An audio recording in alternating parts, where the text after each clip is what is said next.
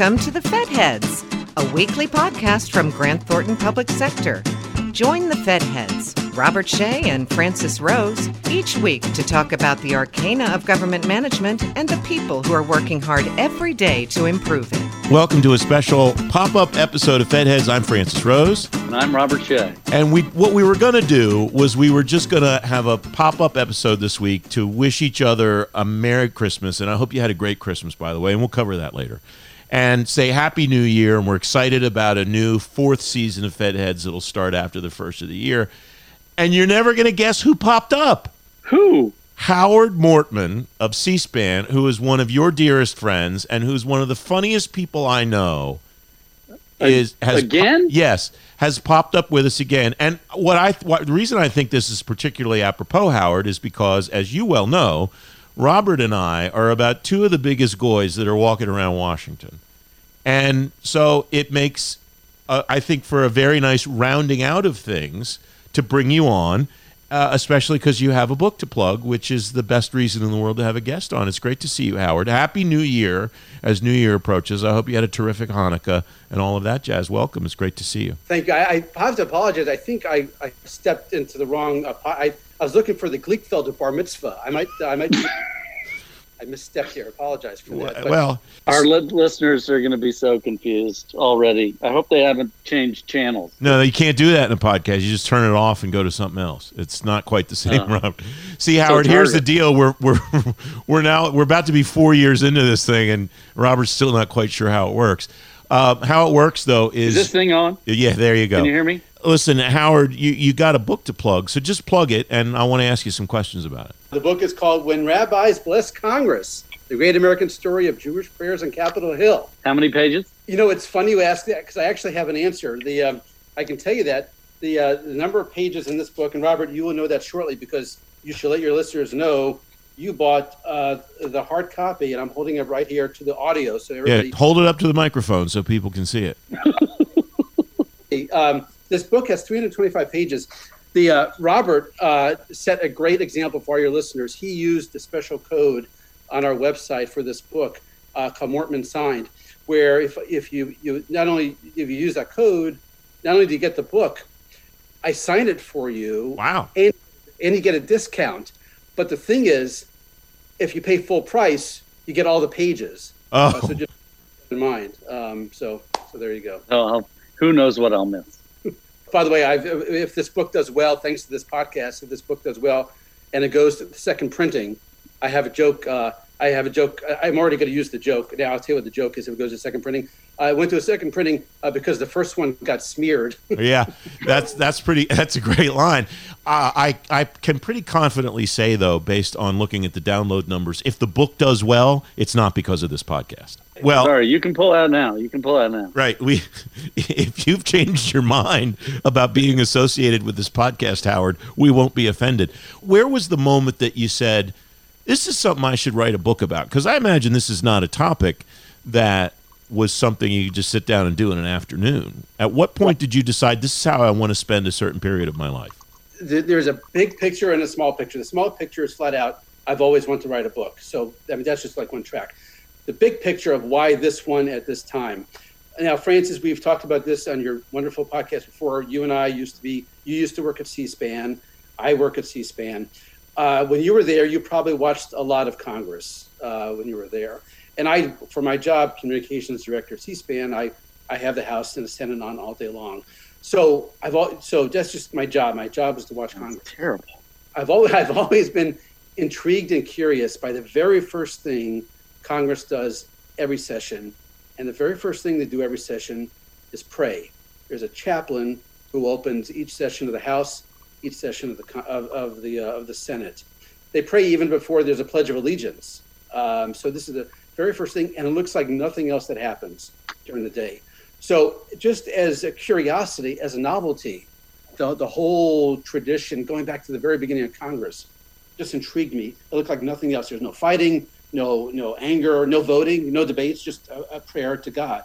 So just like as a concept, it just intrigued me. There are times when the chaplain who leads the prayer is not there.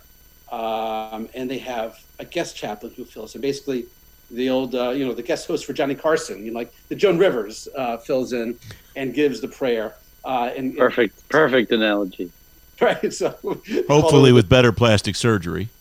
Totally. Well, if you've seen some of them, but that's a whole different matter. Now, on the rarest of occasions, there's a rabbi who fills in, and that's where this story begins. I will admit to your podcasting public listeners, I'm Jewish. Shh. You are? Oh my I know. God. Isn't that something? Oh wow. And so I always got intrigued with the rabbis who gave these prayers in Congress.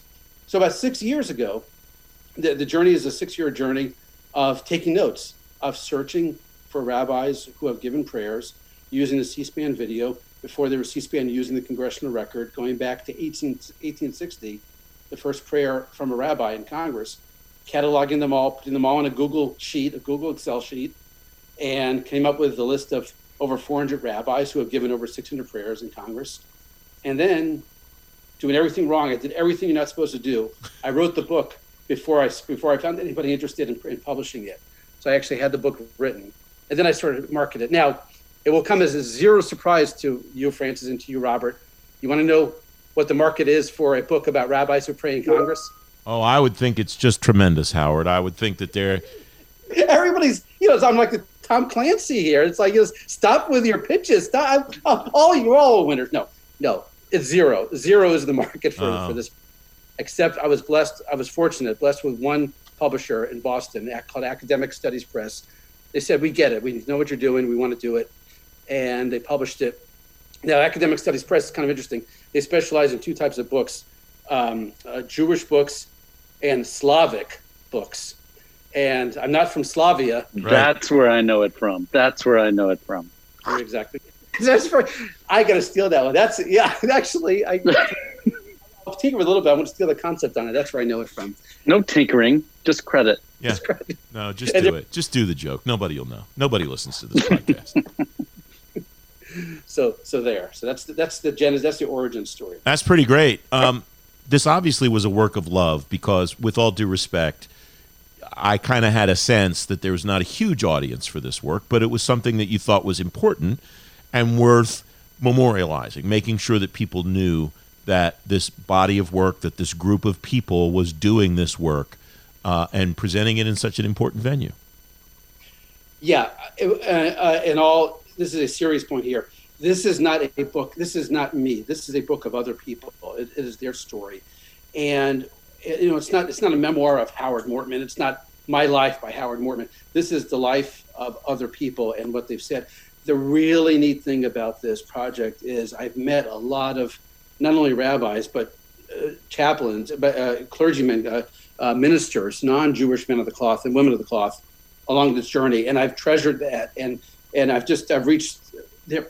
I'll tell you one quick story is that I put all the prayers from rabbis onto YouTube, for whom there's video. And there's a rabbi, Maurice Lyons, opened the Senate in 1994 from St. Louis.